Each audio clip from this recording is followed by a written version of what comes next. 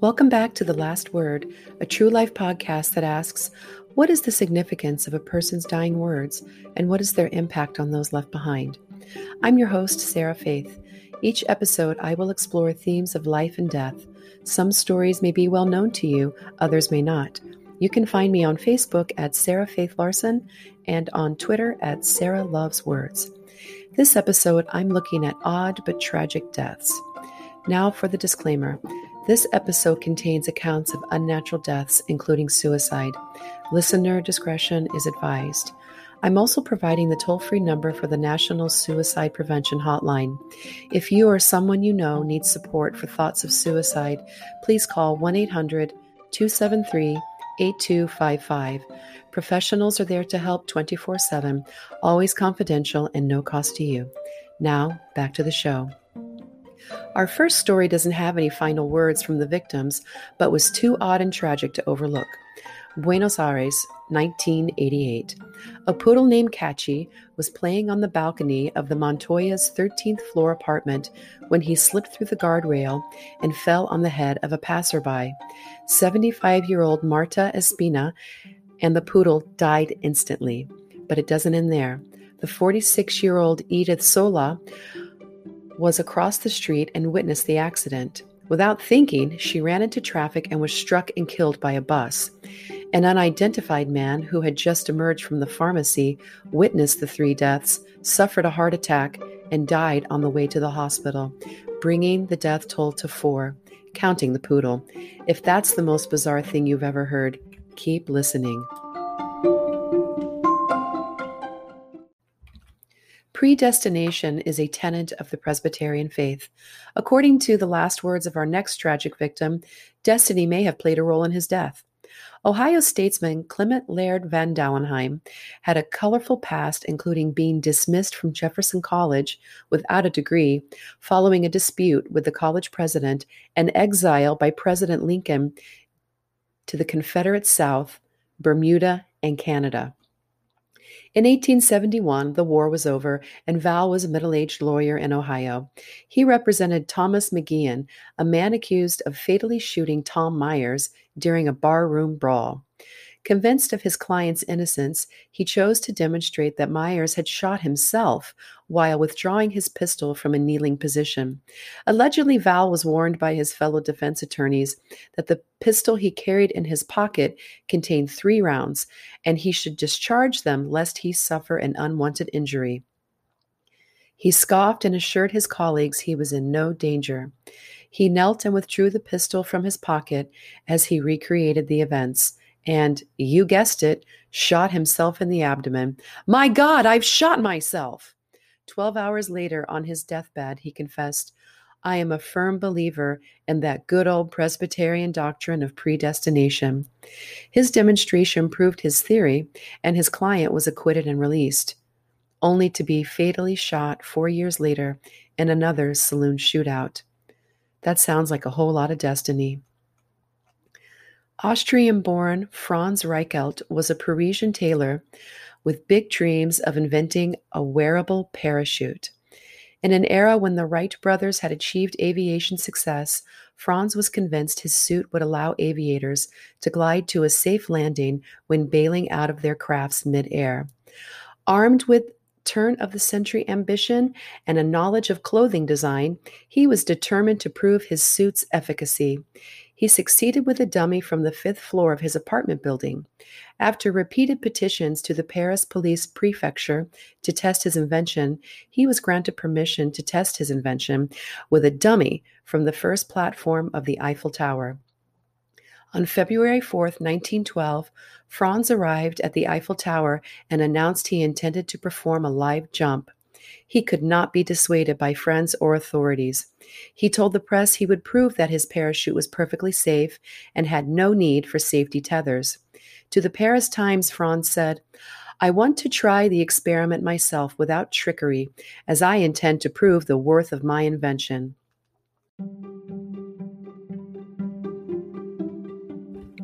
2 days prior, on a whim, an American named Frederick Law had successfully parachuted from the viewing platform of Lady Liberty's torch. His chute opened before he hit the ground. He limped away carrying his 100-pound parachute and declined to be interviewed by the press.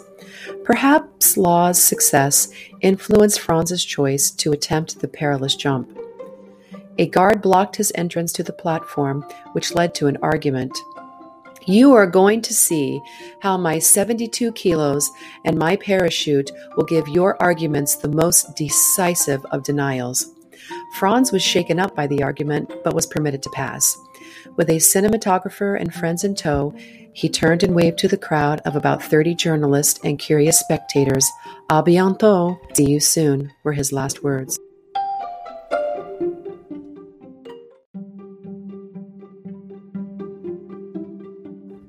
At 8:22 a.m., he tore a piece of paper from a book and released it into the stiff, chilly breeze. He placed one foot on the guardrail, hesitated for half a minute, smiled, and then leapt.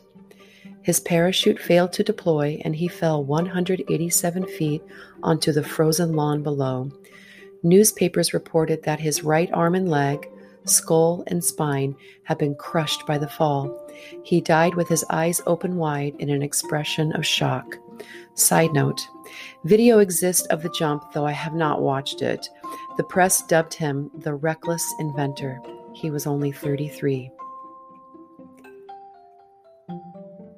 Larry Walters, also known as Lawn Chair Larry, was the pilot of Inspiration One, an aircraft of his own design.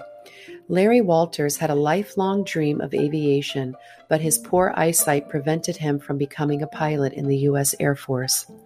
An idea 20 years in the making, Larry dreamt up a plan to rig weather balloons filled with helium to a lightweight garden variety lawn chair. His girlfriend, Carol Van Dusen, helped Larry obtain 45 8-foot weather balloons and helium from a party supply store using a fake letter from Film Flare Studios that claimed the supplies were for a commercial they were shooting. Larry attached the balloons to a lawn chair and filled them with helium. He strapped on a parachute and secured himself to the chair with belts. For communication, he had a CB radio, and to facilitate a soft landing, he was armed with a pellet gun to pop the balloons. Ready to live out his childhood dream of being a pilot, he brought a camera along, but later admitted he was too excited to take one picture. He also brought refreshments, sandwiches, and cold beer. That's right, the lawn chair pilot brought beer on his maiden voyage. For me, that speaks to his credibility as an inventor and a navigator.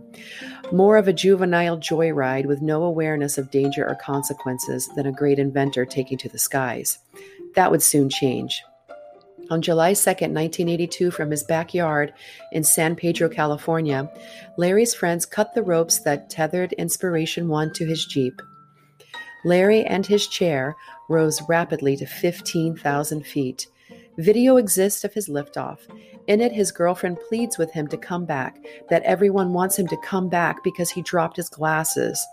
He replied that he was not ready to come back, and he brought a spare pair of glasses with him. The altitude must have cleared away the euphoria and filled him with a large dose of reality. Larry found himself unable to navigate and afraid to shoot out any of the balloons. His plans for simple navigation and a soft landing seemed less than well thought out. After 45 minutes aloft, he shot out several of the balloons, then dropped his pellet gun. He drifted into Long Beach Airport airspace. With his CB, he radioed to his friends on the ground that he was okay and to contact the airport of the situation.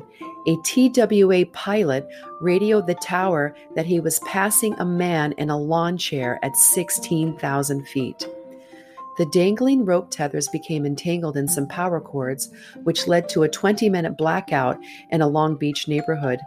Larry abandoned Inspiration One and climbed down to the ground where the police were waiting for him. He was arrested and fined $4,000 for violating airspace. The fine was later reduced to $1,500. When a journalist asked why he'd done it, Larry replied, "I had this dream for 20 years. If I hadn't done it, I would have ended up in the funny farm. A man can't just sit around."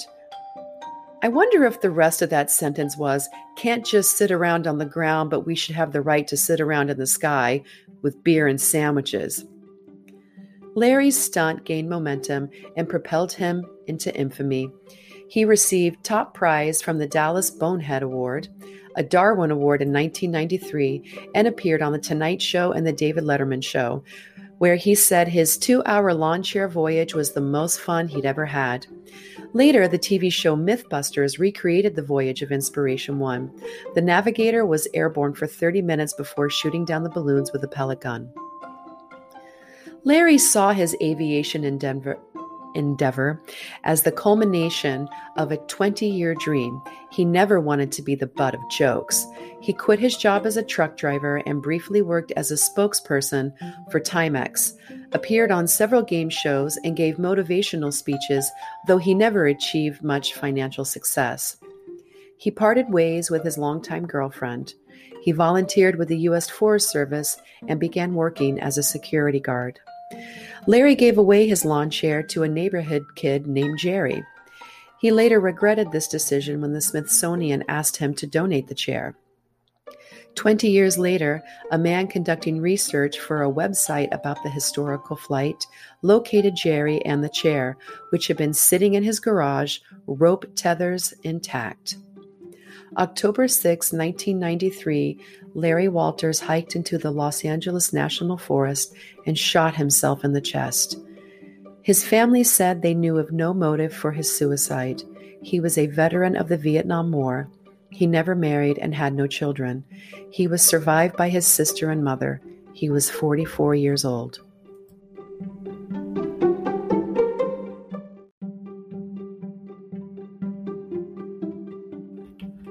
Thornton Jones, a lawyer in Bangor, Wales, awoke to discover his throat was slit. Motioning for a pencil and paper, he wrote, "I dreamt that I had done it. I awoke to find it true." An article published in the Washington, D.C. Evening Star read, "Evidence that he may have cut his own throat was given at an inquest. He lived 80 minutes after the infliction of the wound, during which time it was stated he cried out to his wife and son, 'Forgive me, forgive me.' The inquest ruled his death is suicide while temporarily insane. Today, it might be ruled an act of automatism or a brief, unconscious, involuntary act." Something I noticed in my research, there is a long list of performers who have died of heart attacks on stage. Stress, poor diet, pre-existing conditions. Heart attacks are unplanned, often unexpected, and not deliberate. Still, there is a much shorter list of people who have shot themselves in front of a live audience. Before I illuminate this list, I must ask, what possesses someone to commit such a spectacular act of violence? If I witnessed something like that, no doubt I'd be traumatized for life. When we purchase a ticket or turn on the news, we never expect to see someone commit such an act. I am torn between pitying these individuals and resenting their reckless final acts and how they harmed innocent onlookers. Emil Hozda was a comic actor in Poland. On April 11, 1904, Hozda took 6 curtain calls following his performance of the hit play The Twin Sister. During curtain calls, he proposed marriage to a fellow cast member. When she rejected him, he came back onto the stage and shot himself in the head. The armchair psychiatrist in me says Mr. Hozda valued his ego above the gift of his own life and obvious talents. Blowing out your brains in front of the audience that has just lauded you has to be one of the most egotistical, selfish, unstable, and reckless things I have ever heard. Not to mention weak.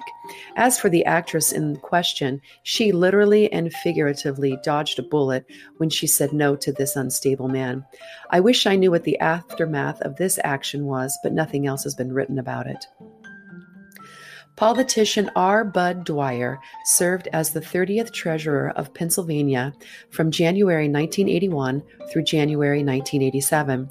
After being convicted of 11 counts of conspiracy, mail fraud, perjury, and interstate transportation in aid of racketeering, he faced a prison sentence of up to 55 years. State law prevented Dwyer from being removed as treasurer before his sentencing. January 22, 1987, he called for a press conference where his colleagues believed he would publicly resign his position. The following is a note written by Dwyer the night before the press conference. I enjoy being with Joe so much. The next 20 years or so would have been wonderful. Tomorrow is going to be so difficult. I hope I can go through with it. On the morning of January 23, 1987, in Harrisburg, Dwyer began reading from a 21-page prepared statement. Before completing the last page, Dwyer went off script and continued his pleas of innocence. These are his final words. I've repeatedly said that I'm not going to resign as state treasurer. After many hours of thought and meditation, I've made a decision that should not be an example to anyone because it is unique to my situation. Last May, I told you after the trial, I would give you the story of the decade. To those of you who are shallow, the events of this morning will be that story. But to those of you with depth and concern, the real story will be what I hope and pray results from this morning, in the coming months and years, the development of a true justice system here in the United States. I am going to die in office in an effort to see if the shameful facts spread out in all their shame will not burn through our civic shamelessness and set fire to the American pride. Please tell my story on every radio and television station and in every newspaper and magazine in the U.S. Please leave immediately if you have a weak stomach or mind, since I don't want to cause physical or mental distress. Joanne, Rob, Dee Dee, I love you. Thank you for making my life so happy. Goodbye to all of you on the count of 3. Please make sure that the sacrifice of my life is not in vain. Dwyer had hidden a .357 Magnum in an envelope under the podium. When he had finished speaking, he removed the gun and said, "Please leave the room if this will affect you." He inserted the barrel of the gun into his mouth and pulled the trigger. Sitting in the front row was Frederick L. Cusick, a friend of Dwyer's and a journalist. Years later, he was quoted by the LA Times. "I should have run and grabbed him when he pulled out the envelope. I knew what it was." An edited version of the event was later aired by the media, but contrary to the urban legend, it was never broadcast live. Here's the aftermath of Bud Dwyer's death. In 2010, a documentary called Honest Man, The Life of R. Bud Dwyer was released. It featured an interview with William T. Smith, a former committee chairman and witness in Dwyer's trial. In it, he admits that he lied under oath about having offered a bribe to Dwyer with the intention of not implicating himself and his wife for their roles in the bribery conspiracy. He expressed his regret for the role his perjured testimony played in Dwyer's final act. I can hardly believe there is a second tale like this one. Christine Chubbuck grew up in Hudson, Ohio, with her parents and 2 brothers. She obtained a degree in broadcasting from Boston University in 1965.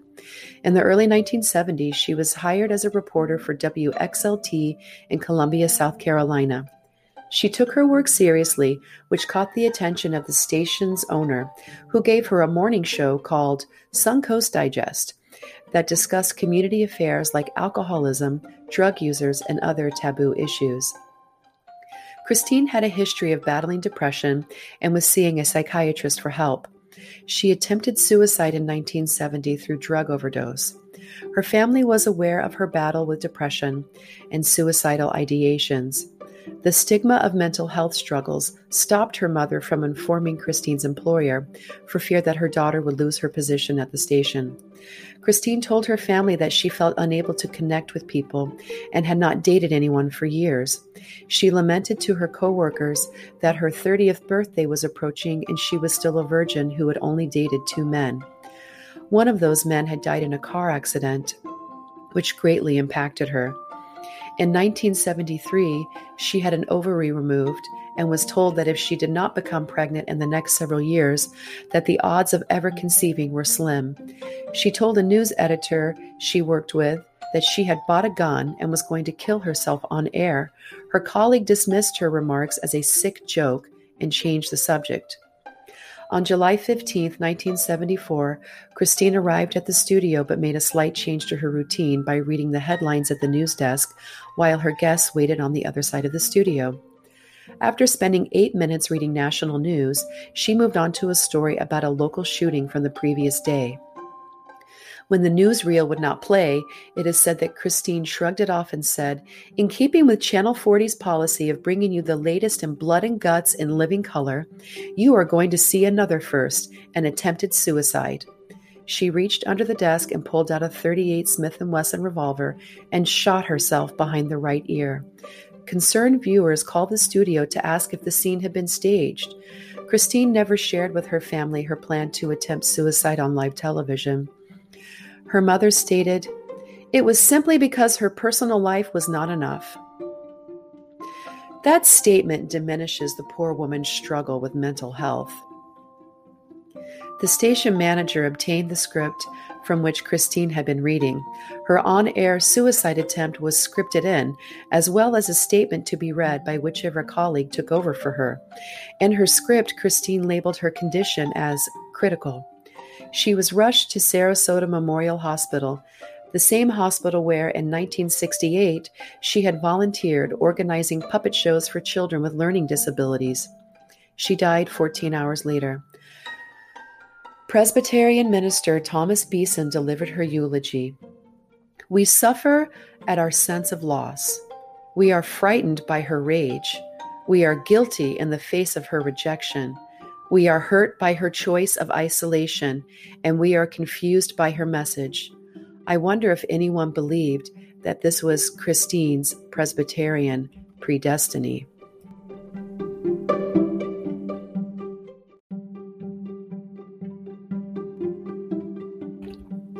Two films have been made about Christine and her death. Speaking recently to The Sun, Christine's brother Greg said, "Of course, the fact that she was a virgin and a spinster will be their focus. Her boyfriend, who died in a car accident, was in his early 20s, and Christine was still a teenager. The second was with a man who also worked in television." Her brother went on to say, "She moved to Pittsburgh to be with him, but the relationship fell apart because my dad was vociferously opposed to him. He was older, and my dad did not want her to marry a Jewish man." He said that he worked hard to prevent any films about Christine's death being produced while his mother was living, and that he would not see either film. He stated that the focus on her lack of a romantic life diminishes her struggles with mental health instead of raising awareness for suicide prevention. He also said that his parents had spent a fortune trying to figure out why their gorgeous, beautiful, brilliant daughter didn't react the same as everyone else. He now believes that his sister suffered from bipolar disorder, which was not well understood in the 1970s. "Public suicide is another level beyond suicide," he says. "It's an anger and rage that I can't understand, and I've thought about it every day for 42 years. There's nothing glorious about suicide or what it does to the people who loved the person." It goes without saying that Christine's violent act was a cry for help. Again, if you or someone you know is experiencing thoughts of suicide, please call the Suicide Prevention Hotline at 1-800-273-8255. The Lifeline provides free confidential support 24/7. On a more positive note, the President recently signed into law a designated suicide prevention phone number, 988. It is scheduled to go live September 2021. In the meantime, call 1-800-273-8255 for free round-the-clock support. I hope that you will all remember to make each day worth living. In my next episode, I will explore the last words of people who face their last moments with humor and wisdom. Thank you for listening to The Last Word, a True Life podcast. I'm your host, Sarah Faith. See you next time.